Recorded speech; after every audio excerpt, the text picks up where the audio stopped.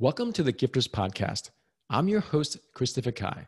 This podcast is sponsored by the GPS Online Program, which teaches you how to turn your story into a successful speaking and online coaching business. For more information, go to christopherkai.com.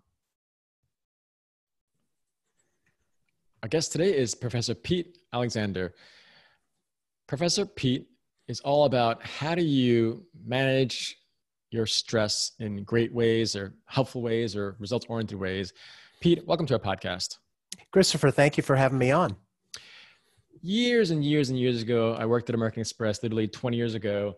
And I remember just out of a fluke, I was beginning to meditate and I decided to offer a stress management class on meditation. Didn't know if anyone would show up, Pete. And when I walked into the room, literally the entire room was completely packed. And I never forgot that because whether it was 20, 25 years ago in New York City, or now we're in 2020, the people that want to learn how to minimize, manage, or remove their stress is just astronomical. So for you, Pete, when did you realize that's something that you perhaps wanted to do more of in terms of helping people with their stress? Well, for me, it started back in 2008, a perfect storm of stressful activities that caused me to be diagnosed with stress-induced diabetes. But then I continued to burn the candle at both ends for another 10 years until I ended up in the emergency room with a severe case of diabetic ketoacidosis. And for your listeners who don't know, that's basically my body eating itself alive because of my stress. And I realized I better do something different or else I'm not going to be around much longer. And so I started focusing on different stress relief tools and techniques, seeing which ones worked, which ones didn't work for me, and started applying those. And the next thing I know, I'm seeing my stress go way down. I'm seeing my glucose numbers as a diabetic going down. I'm seeing my weight go down and my energy level going way, way up. It was like, Christopher, thinking about uncovering the fountain of youth. It was really something. Well, let's first talk about, I never realized that you can have stress-induced diabetes. So when you said you were super stressed, let's paint a picture for our audience, because I'm curious, like, were you working 100 hours a week? I mean, tell us a little bit about when you say stress so that our listeners can really understand. What do you mean by that?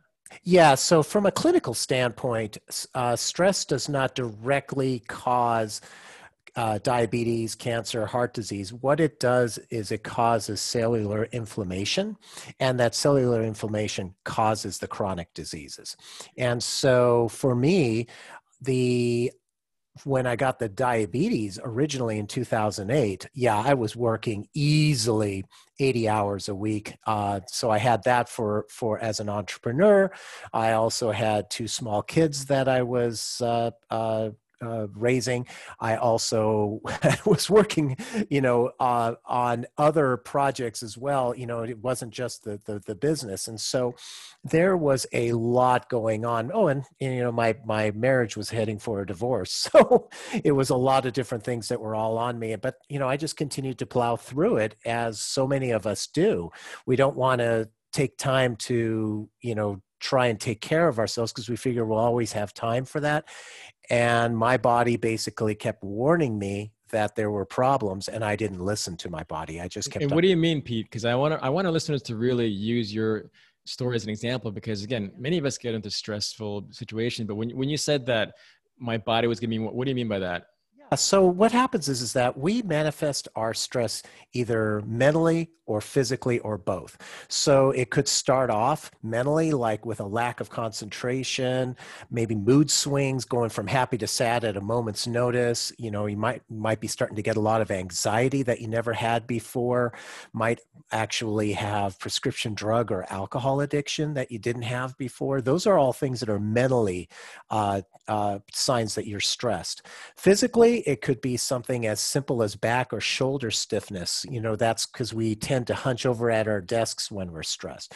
Maybe you're getting colds every month when you used to get a cold once a year, or your sleep cycles are totally off, or your stomach is, really bothering you and no amount of Pepto-Bismol will take care of it, or you're reaching for the Excedrin bottle every day or every other day instead of occasionally because you can't get rid of your headaches. All these things are indicators that you are physically stressed. And, for me, when I got the stress-induced diabetes, I actually lost 30 pounds in 30 days prior to being diagnosed. And I was in my mid-40s. And I wasn't dieting and I wasn't doing any special exercise, just doing my normal routine. And all of a sudden it started coming off. And I thought at first, wow, this is great. Whatever I want. And then all of a sudden after that 30th pound came off, I thought, I better check it out. And sure enough, stress-induced diabetes. That's an actual diagnosis. Yes, there is. Wow. But what happened again? What the doctors will tell you is that it's actually the cellular inflammation that caused it. Yeah. So let's talk about this results-based stress busting, because I wanted our listeners really to understand where you're from or coming from relative to the stress and your understanding of that from a science base. So what are some just basic things that we can all do each day to consider lowering our stress levels? Yeah, you talked about meditation, which is an awesome one. I'm a big believer in that. That's one that my wife and I do every morning and every evening. We actually do transcendental meditation, which is probably one of the more popular ones. However, you can do, even if it's just a couple of minutes, being able to sit quietly, that can work really well. I also like visualization, because even in a really stressful situation, if you can close your eyes and visualize a place that you like to go to relax, like a beach, a park, your backyard, whatever it happens to be where you like to go to unwind in your mind, that can help detach you from the situation that you're dealing with. So those are a couple of my popular ones that I like to use. Another one, especially with the situation like we have now, is, human nature, Christopher, is that whenever we are faced with a very stressful situation, we tend to stress about all aspects of it. So if we take the pandemic as it is right now, we're thinking, oh my gosh, worrying about how the government response to it is, and what's going to happen with my job or my business, and what's going to, what about my kids? How are they going to go to school, or et cetera? All these different things. And what we do is we use our mind share to worry about all these different things. And when you break it down, typically it's about 50% of what we can control and 50% of what we can't control. And if we can mentally put two lists together and say, okay, if we're taking COVID, we have no control over the government response. We don't even have control over the person next to us wearing a mask, for that matter. So what we should do is focus only on what we can control. Okay, we can wear a mask. We can keep 6 feet distance. Our mindset, we can help stay positive and be able to focus on what we can control. And if you focus all of that attention on what you can control, what'll happen is your stress will go way, way down, because you remove all the energy that's being wasted on worrying about stuff that you can't control and you can't affect change. So that's one that I always remind people about is that only focus on what you can control, because you'll feel so much better. Your stress will go down and you can actually affect change. It's an amazing technique. I love that, Pete. Last question I have, I'm looking at your LinkedIn profile. You say you have a menu of over 100 different stress relief tools and techniques. I'm curious, you talked about meditation and visualization, but are there any things that out of these 100 tools that most people might not know about, maybe it's a bit quirky or odd, or not, I shouldn't say odd, but I'm just curious, what are some things that you have found? Again, you have 100 of those. So what's one thing that people might not have heard about, known about, or are even aware of? Well, with the 100, yeah, and these are all ones that are designed for being able to implement them in just 1 or 2 minutes, because that's the reality of today's world. But probably I would say that several of them have various techniques of gratitude associated with them.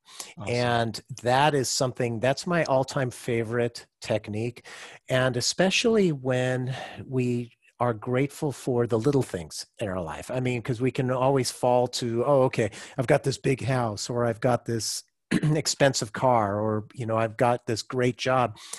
But when things get tough, even if you think about, you know what, I'm grateful that I woke up this morning because I've got an opportunity to live this next day. I'm grateful for having this meal, or food in the house, or my health, things like that might seem small, but when you start getting into the habit of being grateful on a daily basis for good things that have happened to you, and you don't take them for granted, the positive energy that you send out to the universe and then the universe sends back to you in droves is going to have a huge positive effect on you.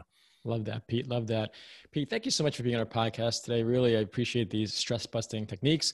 How can our guests connect and stay in touch with you? Sure. Christopher, thank you so much for having me on the show and for your listeners' time. They can reach out to me on my website's probably the easiest, which is petealexander.com, or they can reach out to me on LinkedIn. Great. Pete, thanks again for your time. Have a great day. Thank you, Christopher. Thank you for listening to the Gifters Podcast. If you want to learn how to turn your story into a successful speaking and online coaching business, go to christopherkai.com to learn more.